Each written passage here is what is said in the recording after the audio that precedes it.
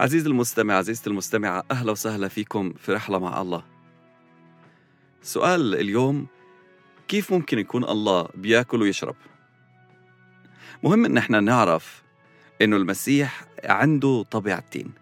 في عنده طبيعة جسدية زي وزيك بالضبط، لكن هذا الإنسان بدون خطية بدون ذنوب عنده الطبيعة الإلهية، لأنه هو كلمة الله اللي تجسدت في العذراء مريم وأخذ صورة إنسان. هذا المثال كمان بنلاقيه لما موسى بيرعى الغنم. بنقرأ في سفر الخروج الإصحاح 3 ومن العدد 2 بيقول: وظهر له ملاك الرب بلهيب نار من وسط عليقة، بوسط نبتة، فنظر وإذا العليقة تتوقد بالنار والعليقة لم تكن تحترق. فقال موسى: أميل الآن لأنظر هذا المنظر العظيم، لماذا لا تحترق العليقة؟ فلما رأى الرب أنه مال لينظر ناداه الله من وسط العليقة وقال: موسى موسى. الله ظهر في شجرة، في نبتة، ولما اقترب موسى من هناك الله حكى معاه من ضمن هذه النبتة. هذه النبتة ما كانتش بتحترق، لكنها كانت بتنير، بتشتعل من غير ما تتأثر. كان في طبيعتين في نفس الوقت، نبتة مادية، لكن كمان الله كان موجود حواليها، عليها، جواها، وعشان هيك خاطب الله موسى من خلالها. نقرأ في رسالة تيموثاوس الأولى والإصحاح 3 والعدد 16 مكتوب إنه عظيم هو سر التقوى، الله ظهر في الجسد، بمعنى إنه المسيح هو الله من جهة، ابن الله بمعنى الخارج من الله، وكمان الظاهر في جسد بشري زي وزيك من جهة ثانية. فطبيعة إلهية حلت في جسد بشري بدون ذنوب بدون خطايا، وهذه الطبيعة البشرية محتاجة تاكل وتشرب وتجوع وتنام. هذه الطبيعة البشرية هي الطبيعة اللي محتاجة لهذه الأمور واللي بتصنعها كمان. في حياة المسيح بنشوف لما بنقرأ في الكتاب المقدس في الأناجيل بنشوف إنه المسيح عنده هاي الطبيعتين وبيعيش هاي الطبيعتين بكل وضوح. بنشوف لما بيأكل، بنشوف لما بيشرب، بنشوف لما بينام، لكن كمان الطبيعة الإلهية واضحة وضوح الشمس. ما بدي أروح في قصص مختلفة، لكن إصحاح 8 فقط من إنجيل متى لو إحنا اطلعنا فيه رح نلاقي في أكثر من حادثة بتشير للطبيعة الإلهية.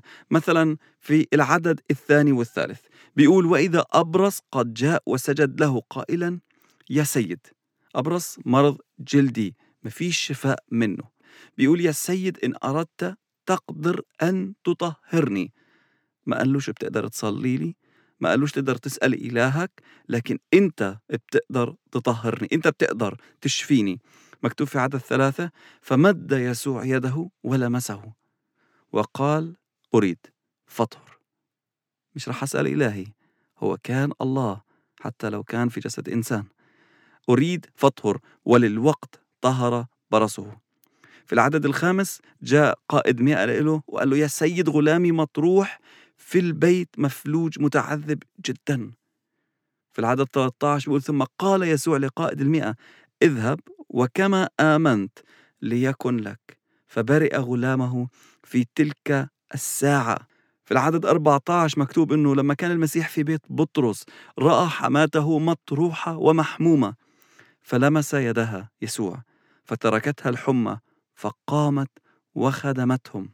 كمان في العدد 24 المسيح كان في سفينة مع التلاميذ، وكان في اضطراب عظيم حدث في البحر حتى غطت الأمواج السفينة.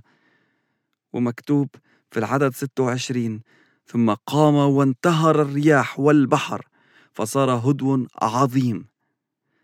وفي العدد 28 بيحكي عن قصة مجنونين خارجين من القبور ملبوسين بشياطين، كيف أنه الشياطين حكت مع المسيح وبتقول له: ما لنا ولك يا يسوع ابن الله، أجئت إلى هنا قبل الوقت لتعذبنا؟ مين اللي بيقدر يعذب؟ الأرواح الشريرة والشياطين، يسوع ابن الله. وبعدين مكتوب في العدد 31: فطلبوا الشياطين منه إليه قائلين: إن كنت تخرجنا فأذن لنا. بيطلب الإذن منه: فأذن لنا أن نذهب إلى قطيع الخنازير. فقال لهم: امضوا. فخرجوا ومضوا إلى قطيع الخنازير.